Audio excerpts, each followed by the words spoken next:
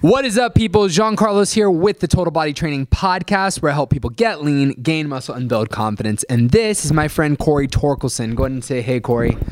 Hey, guys. What's up?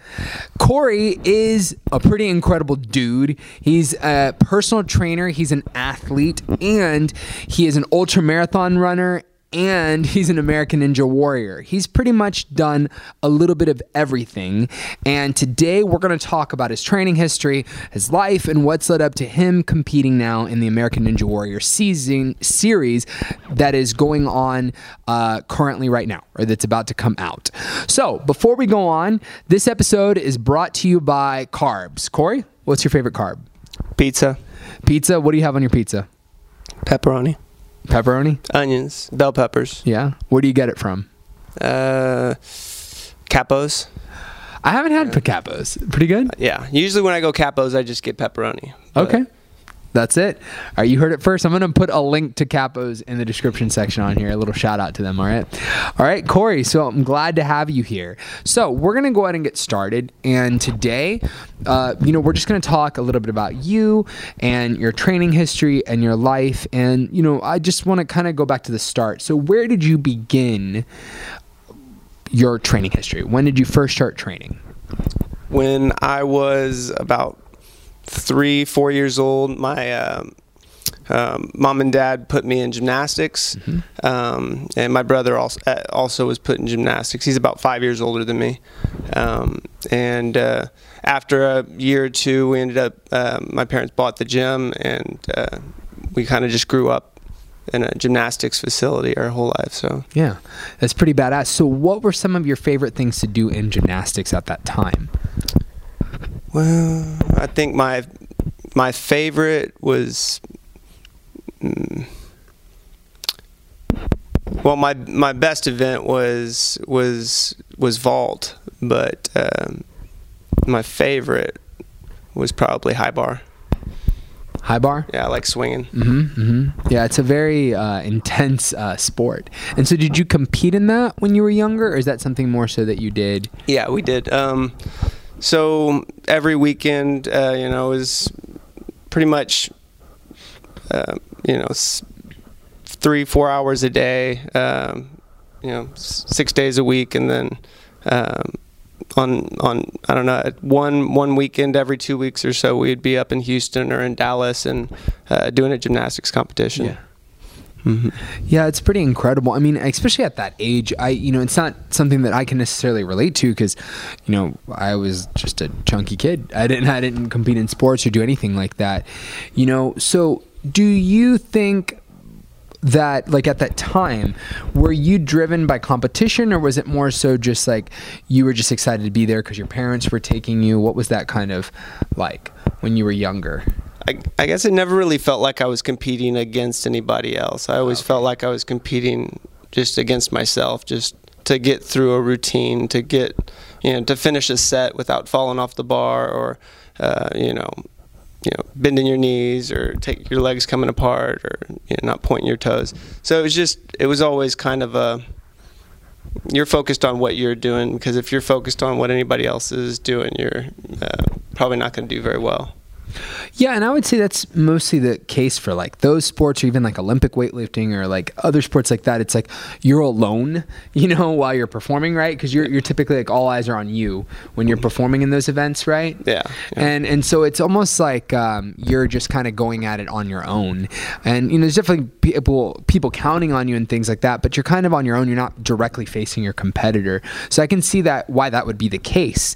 Now, like, from what I remember, a little bit later on in your life, you moved into doing wrestling, correct? Yeah. At what age did you get into wrestling? I was about 14 years old. Yeah, I was a freshman in high school. Yeah. And what made you want to go into wrestling? My dad was a wrestler in high school, and he's from Minnesota, so it's wrestling country up there. And so he kind of pushed me that direction, and my freshman year was the first year that it was UIL in Texas. So they had been wrestling for years before that, but it was the first official year of UIL wrestling. So So were you influenced a lot by your dad in terms of like what you were doing with your training and things like that? I mean, with him owning a gym, did he kind of guide that process? My mom was more of the kind of the director of my sports and whatnot. My dad was a big influence for the reason why I chose wrestling, but he was. I mean, he's always been. He's a great provider, so he's always been at work, busting butt. But he would come watch all my wrestling meets, and he owned the gym. But at that time, it was around Desert Storm, and he's a pilot in the Air Force. So I didn't know. So that he was fact. real. He's always back and forth overseas, and and right now he's 7 years old, and he just got a job flying. He's a fire bomber now, so putting out fires out on the West Coast, and he's currently doing this. Yeah, so he's out now. He's out 3 weeks, back a week, out 3 weeks, back a week. So, yeah, I understand. Yeah, that kind of life. I think it must be really intense, and then it must be exciting when you get to see dad and you get to like kind of cherish those moments. Oh, absolutely. So, that being said, who were some of the first people that instilled an interest in fitness? Like, are there any coaches that stand out to you from your upbringing that really taught you some valuable lessons? Absolutely. My coach, Ed Cosner, strength coach in high school, my first personal trainer, taught me how to Olympic lift, taught me how to snatch, clean, taught me the importance of glute ham raises. And as much as I hated them, it was, we did them all kind of different ways. So now he was and I just saw him yesterday at the Highland Games. He's the director of the Highland Games here in San Antonio, so I went out and saw him just yesterday. But the Highland Games are the Celtic, right? The Celtic Games. And so what did they do? I know they do like a lot of stone throwing the and caber, kilts. the stones. I don't know much about the sport, to be honest, except for when you look at it, it looks like they're doing, really explosive, like power clean, it looks a lot like an Olympic lift. Yeah. Like a snatch when they're throwing the weight over the bar. So I can see the application from what he taught me to that sport, but I don't know much about it. I was a thrower in college, but I just threw the javelin. Yeah. It's almost like when I see the sports that Highland Games people do, it reminds me of like a cross between like Olympic weightlifting, strongman training, like somewhere like this weird kind of hybrid of all those things. It's really neat. And so typically like the people just go off topic for a second, but they wear kilts. It's a really traditional kind of event, so people are super into it. So you actually ran into that guy when you were there, that coach of yours? Yeah, I knew he was going to be in town as he's the director, so I went over and said, and of course there was like 3 or 4 guys that I trained with growing up that were there too, so got to see my whole kind of a small portion of the old Olympic crew from back in my heyday. Yeah, that's awesome. So you get into wrestling, and did that change things for you at that moment? Yeah, I mean, I excelled. I did really well. It was me. I was in the spotlight again, I guess. So I can see how you were kind of trying to draw these two things together: the being a gymnast and having performing in front of everybody. It's really similar as a wrestler, because you're kind of you're wrestling as a team, but you're just out there on the mat with going against the other guy. So it feels really good to beat somebody one-on-one, and so that was it gave me a lot of confidence. And then I learned when I got to college that I wasn't much. So yeah. Okay, so like when you got to college, because we're not necessarily known for our wrestling here, and so the schools and the people that you're competing in, the division that we're competing in here in San Antonio and Texas, Dallas, Fort Worth, like this whole area, are a different caliber because we just don't have the training history as like other states might have. I'm sure it's a lot different now. Yeah, I mean, a lot different now, but still, they've got 20, 30 years on us. But since I graduated, college, I've seen a lot of MMA studios and just mixed martial arts, a lot of wrestling, and I'm sure the sport has developed here in Texas.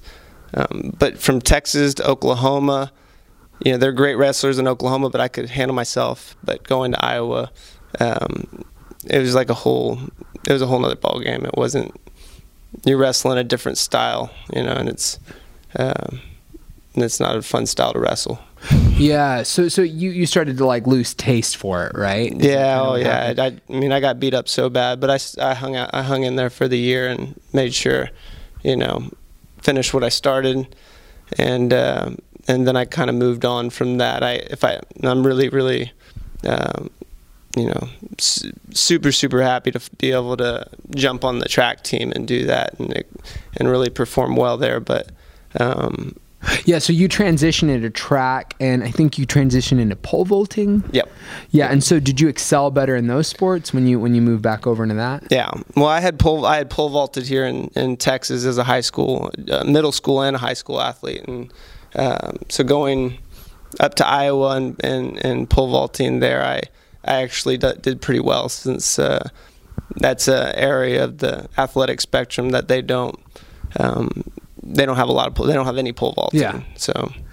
So it's almost like you had that benefit of like there being like fewer fish in the pond, so that you could excel at I went that. from an awesome track. I mean, Texas has got to be one of the best track and field sport states in the country. So outside of California, but yeah. So coming from one of the best track states to one that maybe isn't super awesome up in Iowa. It's probably not the best track and field, and being able to excel there, it was kind of nice to be able to do that because I got my butt kicked wrestling. So it's nice to be able to see and understand why I performed so well in Iowa as a track athlete, and why I got my butt kicked as a wrestler. And it really, it's a weird, it's a hard thing to explain. Not pole vaulting. In college, I wasn't even pole vaulting as high as some of the kids were pole vaulting in high school. Yeah. They were out jumping me in high school. So I'm able to do well, but I still know that I'm not jumping as high as some of the Texas high school kids are. Yeah, I understand. So that must come with like a level of like maybe like I think to recognize that, I should say, takes a level of introspection that like some athletes aren't willing to do, or some people in life. I mean, to like look at yourself and be like, I'm pretty good, but I could be better. Yeah, and like recognizing that is a very humbling thing. I can imagine. Yeah, that's exactly where I'm trying to go. Especially if you're like getting beaten up. I mean, wrestling, especially like with wrestling, I mean, there just seems to be something that's so brutal about having a contact sport, having a man on top of you, sweating on top of you, holding you down, making you tap out, like all these things. I mean, it's a very psychological game that you're having to play, and it's very exhausting. Even just watching people, I get tired when I watch something like MMA or any kind of mixed martial arts.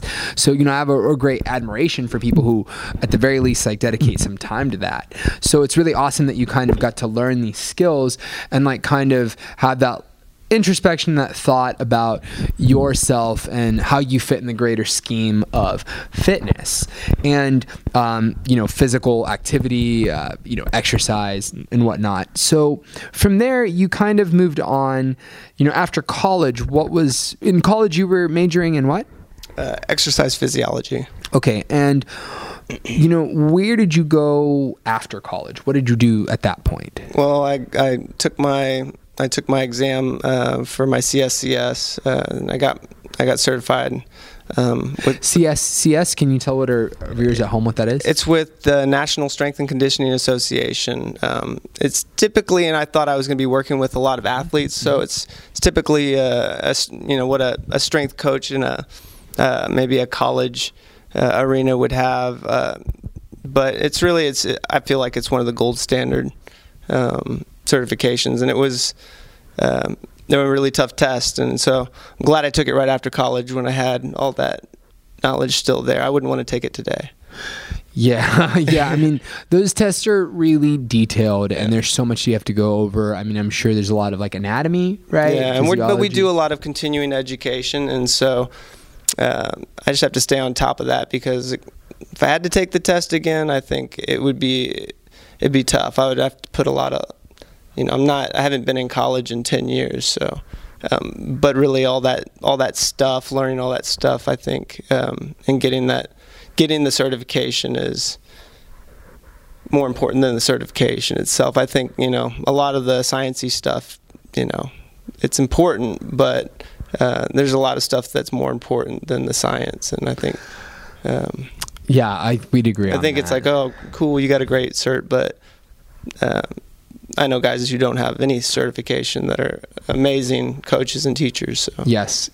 I would definitely agree with that. I think that sometimes people anticipate or think that because someone has a piece of paper that they are automatically going to have the knowledge that it takes to train people in a good way. And so much of training, and maybe you'd agree with me or you could speak to that, so much of like training and like teaching people how to improve is more than just, what you were taught in that book. Like you might be taught like, certain things about like where your muscles are and things like that, but like how that translates to actually being a good coach is besides me. It's would you say, how do you become a good trainer? Because I know that you are one. I'd say that you would have to learn that people don't really care about all that sciencey stuff. They want you to help them achieve a certain, so finding out what people want and then helping them get there, Yes. And not trying to overcomplicate it with fancy words and, textbook stuff. But, when I came out of school, I think I had a big head. Like I've got, that degree, and, why aren't these people listening to me? Well, they don't really care about how much you know until they know how much you care. So you have to just, really just try to love, serve, and care, and just try to be, really, really, in their corner, because it's not 1 hour, 3 days a week or 5 days a week. It's, you got to help motivate them for 24 hours every single day. So I don't even know. You've probably done the math. I know. Yeah. It's a lot of hours Yep. And a few hours a week working out is really, it's nothing. So. Yeah, it's all about the person and what they need and how to deliver the information to them in the best way possible and give them what they actually want. And I 100% am on your side. There's to me one of the biggest flaws that people can have as educators, or and maybe I'm about to sound a little bit negative. I don't want to speak hate to anyone or any training methodology or point anybody out, but I think that sometimes people shove things down people's throats when they're training people, and they just anticipate things or expect things, and they come from a really high-minded place, especially after college or something, where you've been educated and you know all the right words and the fancy things that your college professors know. But when you tell that to your average person, they're like, what? I just want to... The eyes just glaze over. Yeah. Yeah. They could care less. And you can't explain it to them any better than the book explained it to you. Like you could talk about it like out of a book, but you can't just talk to them about it how you should talk to them about it so they could care, listen to you. So it took a long time, to develop that, and I'm still working on it. Of course. So after college, what did you do next? What was your next step? Well, right after college, I started working at HealthLink for the Baptist Health System. Mm-hmm. Over on Bitters and 281, they have a physical therapy clinic, and there's a fitness side. And I was working on the fitness side, doing, post-physical therapy with, somebody who maybe came out of a rotator cuff surgery, just did their therapy with the physical therapist, and then they send them over to our side. But that and then working with Silver Sneakers and a lot of seniors, really.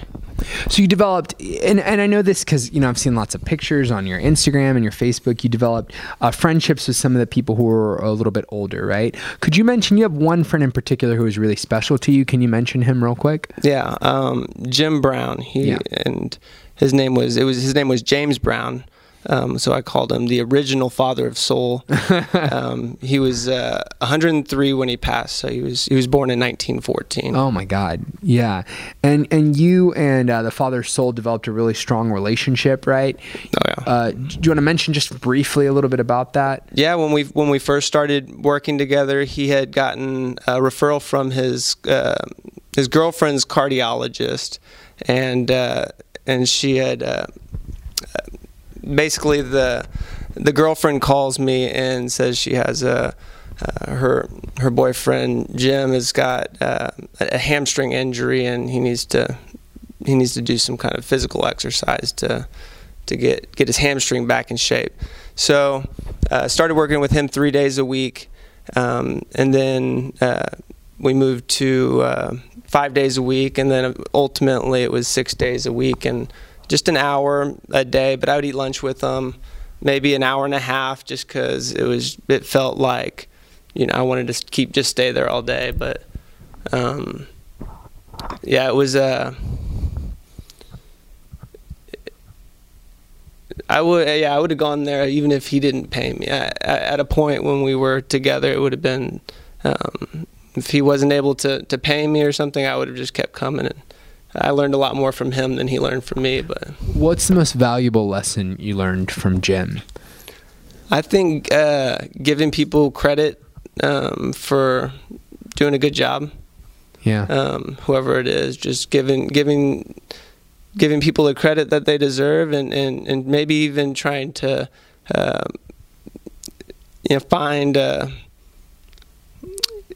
whoever's in charge of their moving up, and give the credit directly to that person, so you can help move somebody up the ladder, and whatever their goals are.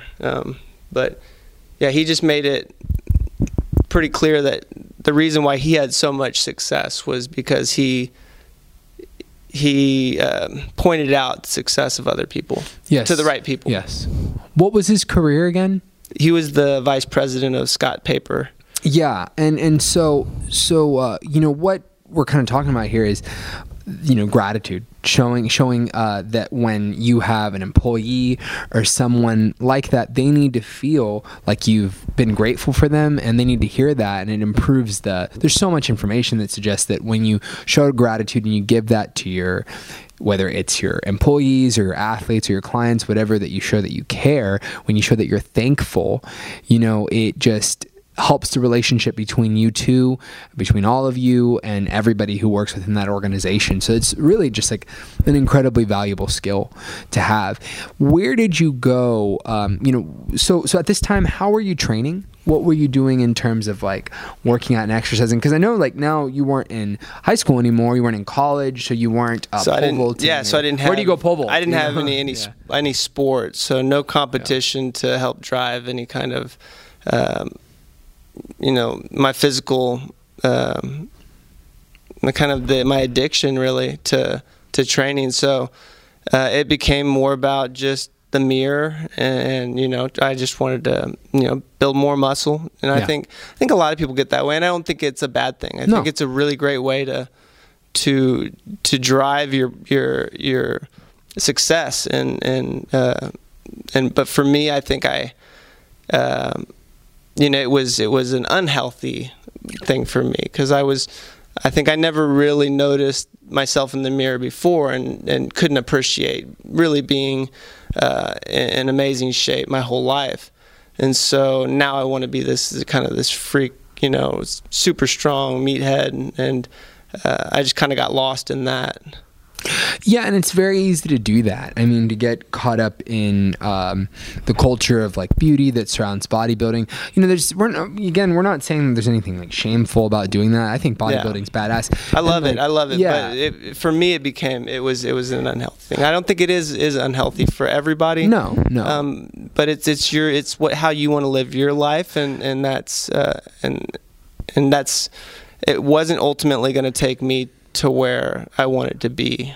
But it was a really important phase for me to go through, and I think an important phase for everybody to go through, and know that and understand that there's probably going to be a time that things will change. And having a plan, when that time comes, is a better way to go than just kind of waiting for it to happen.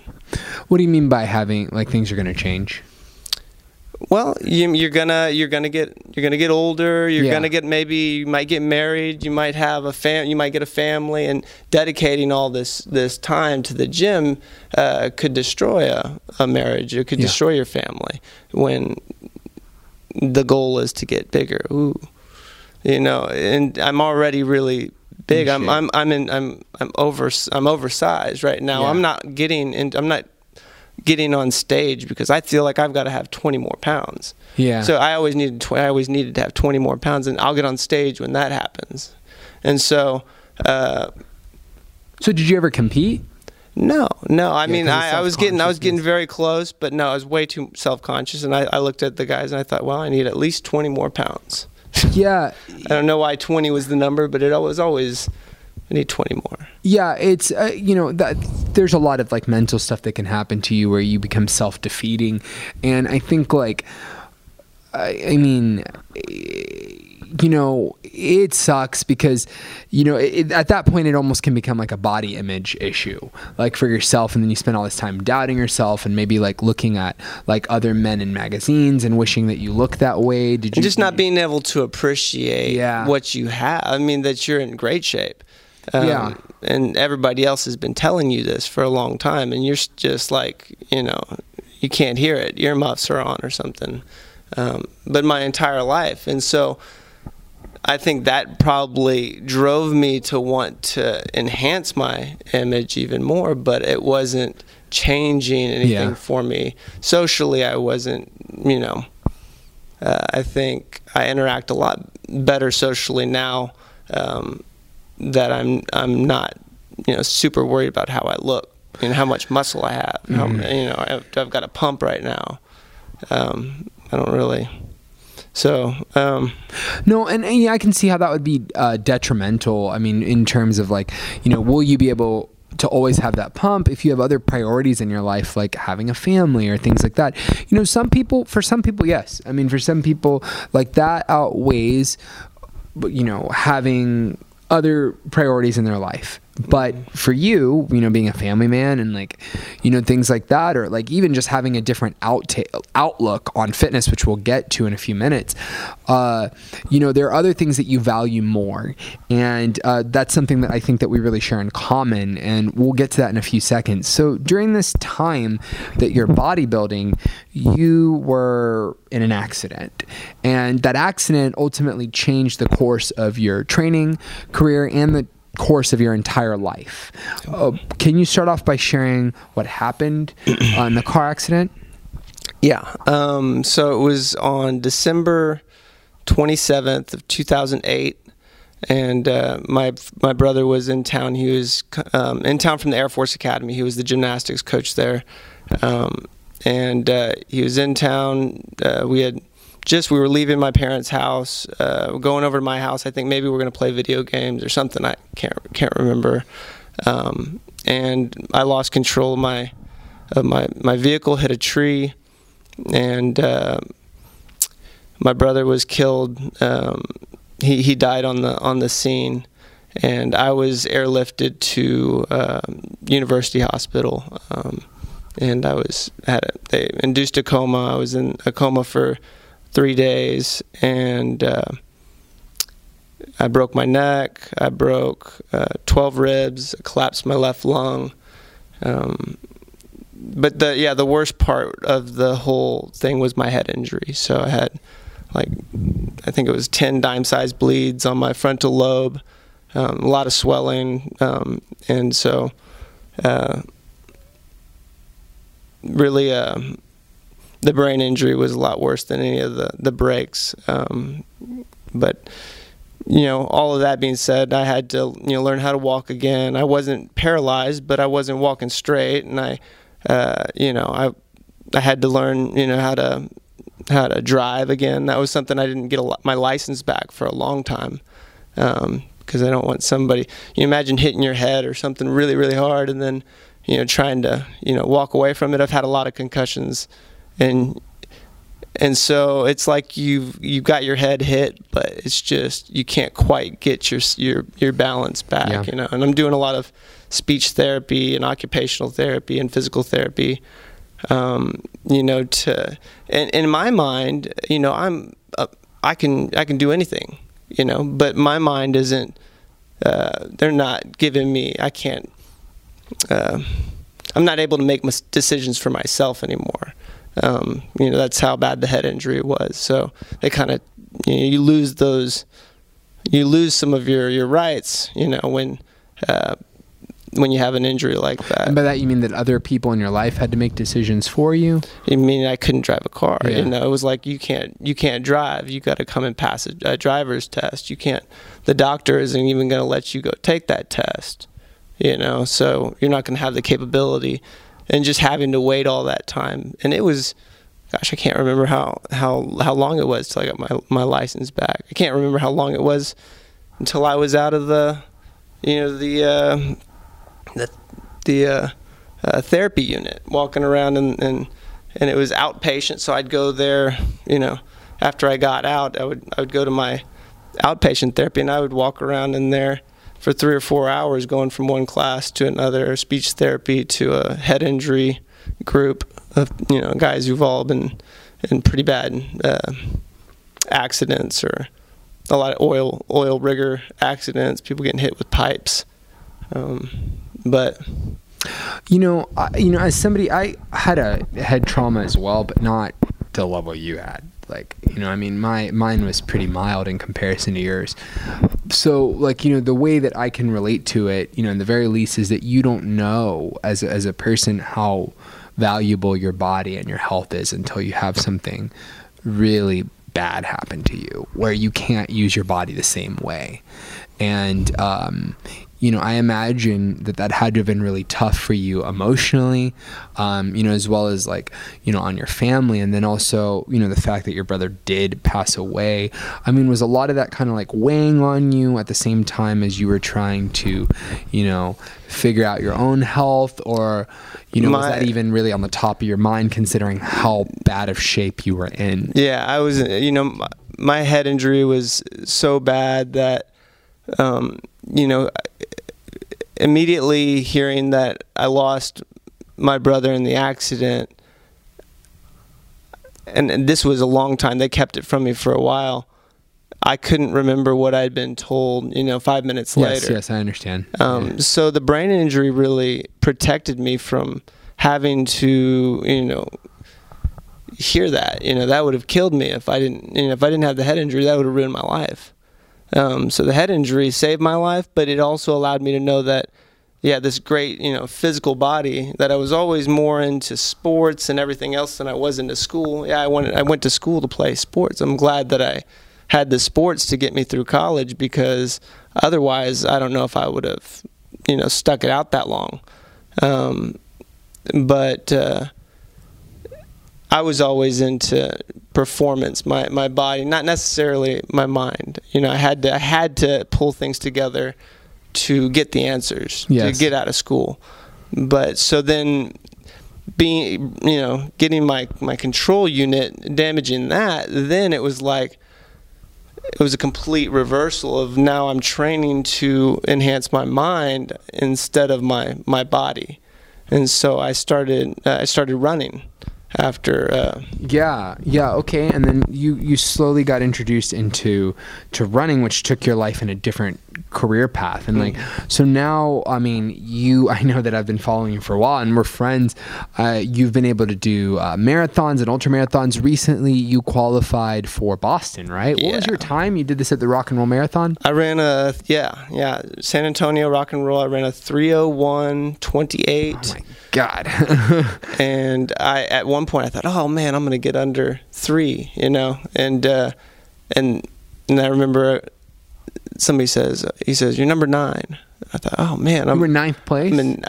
So he says, you're in 9th place. And I was like, and so I was able to I think I was able to hang into that 9th place spot the whole time. And I wasn't able to get the guy in front of me, but I didn't get caught. And but I remember coming through the finish line puking, though. Oh, shit. Well, Yeah, I did puke because it's funny because I usually dry heave. Yeah. When I come, and it's just a mental thing. I think I just start to, feel like I'm going to throw up, and so it's a lot of, making noise, and I look really foolish. But I can't help it sometimes. This time I actually threw up, and the photographer got the shot of me throwing up. I wanted that so bad, but I think they edited it out. Oh, it sucks. I think they edited the vomit out because they didn't want people seeing it, when they're looking through pictures. But I wanted that. There's so a lot bad. of ugly shit that happens when you're running that people don't like to address, but that's definitely one of them. It just kind of comes with it, folks. You might throw up when you run a 3 hour marathon. So, like, when are you going to perform Are you going to run Boston? Yes. Yeah. Okay. I'm gonna run in 2019, so April. Yeah. So it's a ways off. I'm gonna probably try to do some more ultras. Actually, this year I want a PR in my 5K, my 10K. I was gonna do PR in my 15. Every race, but I want to do my 5K and 10K PR, my half marathon and my marathon PR. But I want to try to get at least 100 mile or maybe 200 milers in.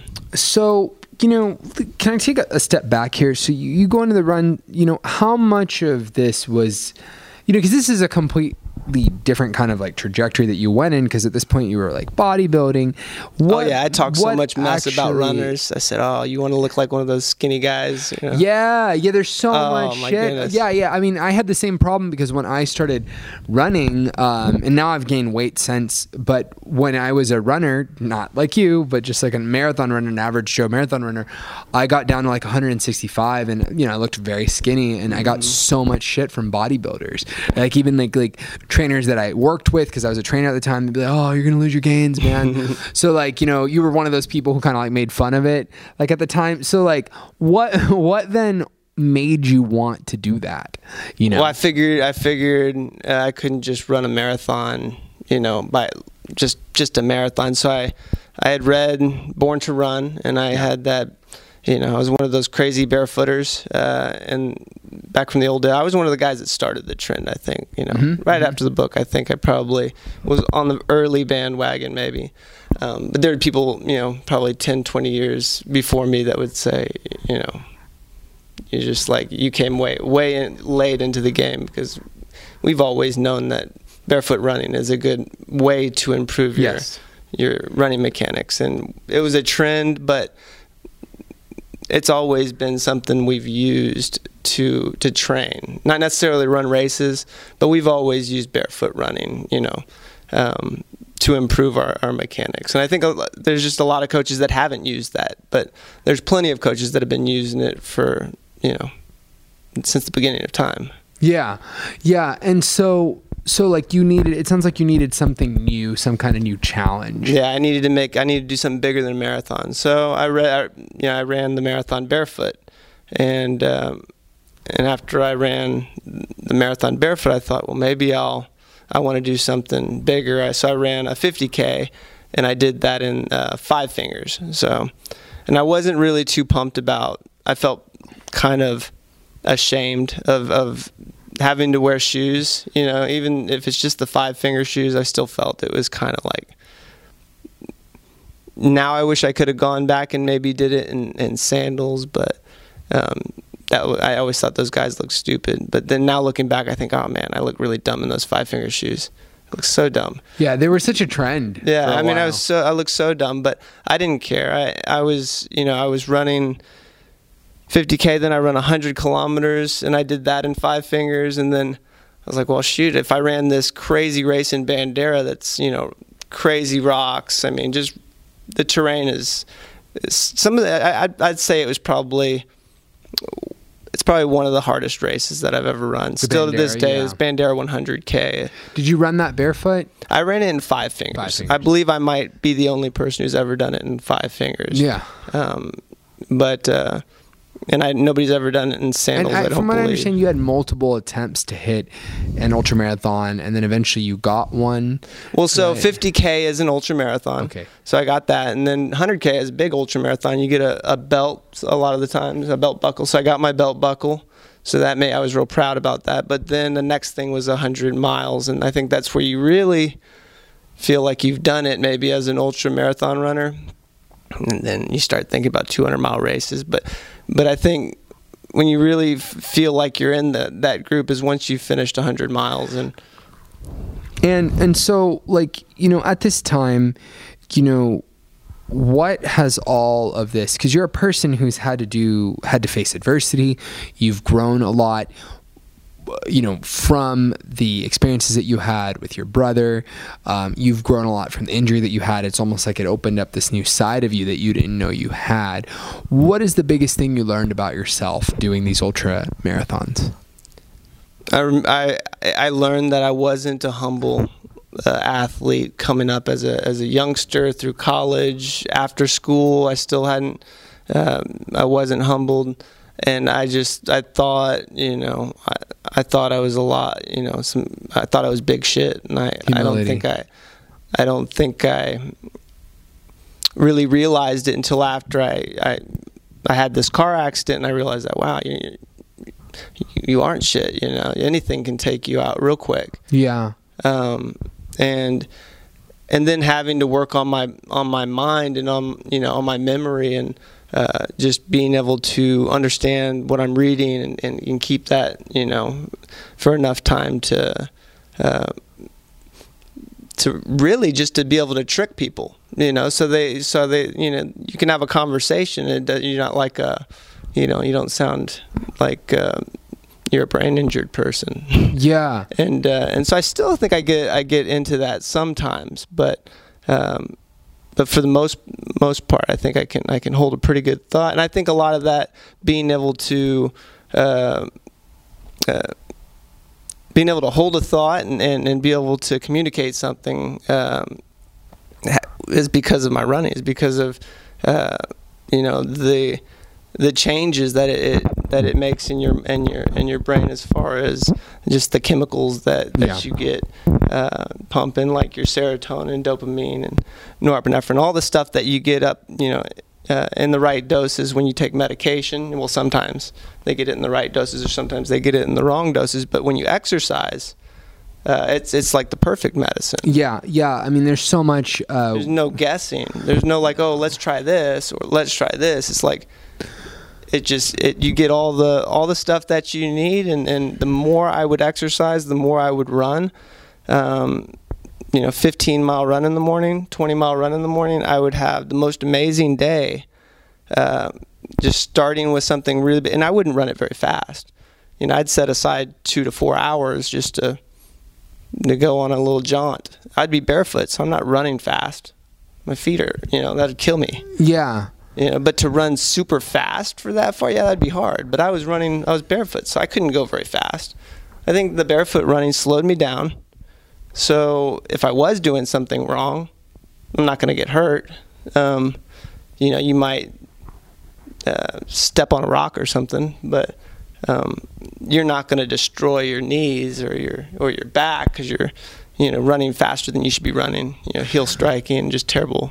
Yeah. And so like what you're telling me is that you learn like this level of humility, and that, you know, it's almost like that opened up the accident, and learning this level of humility opened you up to new challenges in your life, like the barefoot running and the running, and constantly challenging yourself, trying to push yourself so that you can grow as a person, and also get free medication from working out and running, the dopamine, the serotonin, all those things that people tend to undervalue that you do get when you work out. Yeah. Everything is a mental challenge before it's a physical challenge. Yes. You have to decide you're going to run 100 miles before you start the line. Yes, you know, you have to decide first you can do it.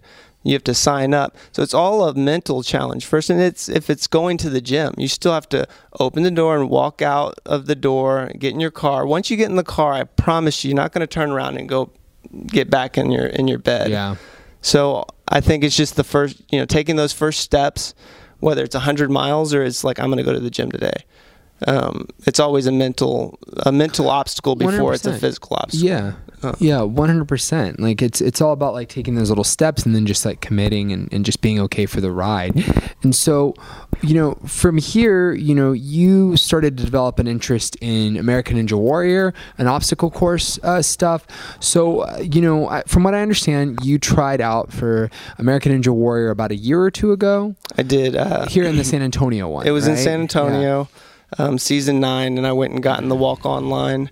I was 28th in the line, and so now after having kind of learned a little bit, I think I probably have to be at least 10th spot in the line to really know you're going to run. 28 was pretty far back, but at the time I thought I'm gonna have this chance to run. But it started raining. They didn't get too many walk-ons. So you didn't even get to do it? No. That sucks. Yeah. Okay. And then what happened from there? Well, I learned everything I needed to. I needed to get on the show. The first obstacle to getting on to the first obstacle with American Ninja Warrior isn't the quad steps or the quintuple steps it's getting on the show. So it's making a submission video that the producers like enough to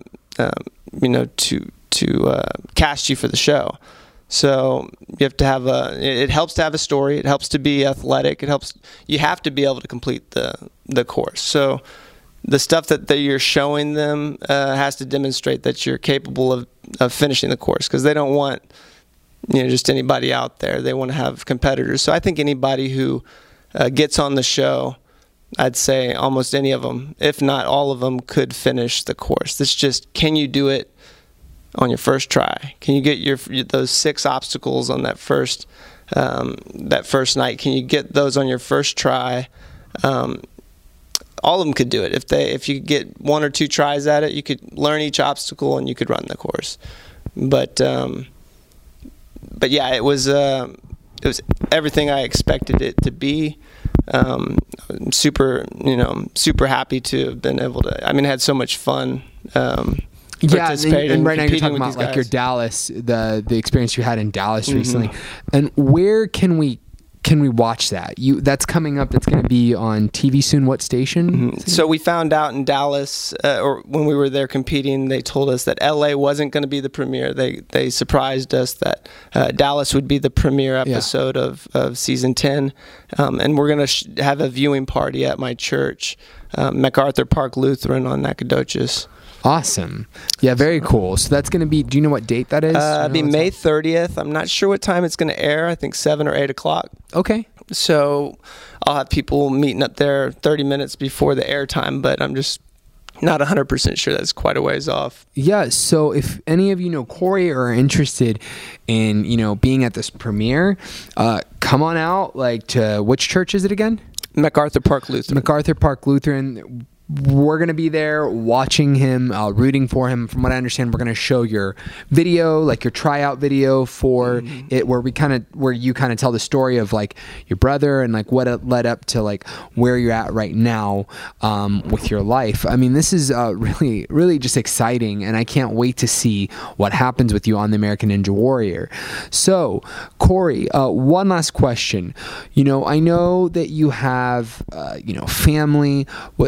How has your family been with you going into the American Ninja Warrior? I know Claudia, I've seen, and your kids were there. How was that, having them there and like watch you and things like that? It was absolutely amazing to see how much they love you to be doing something so stressful.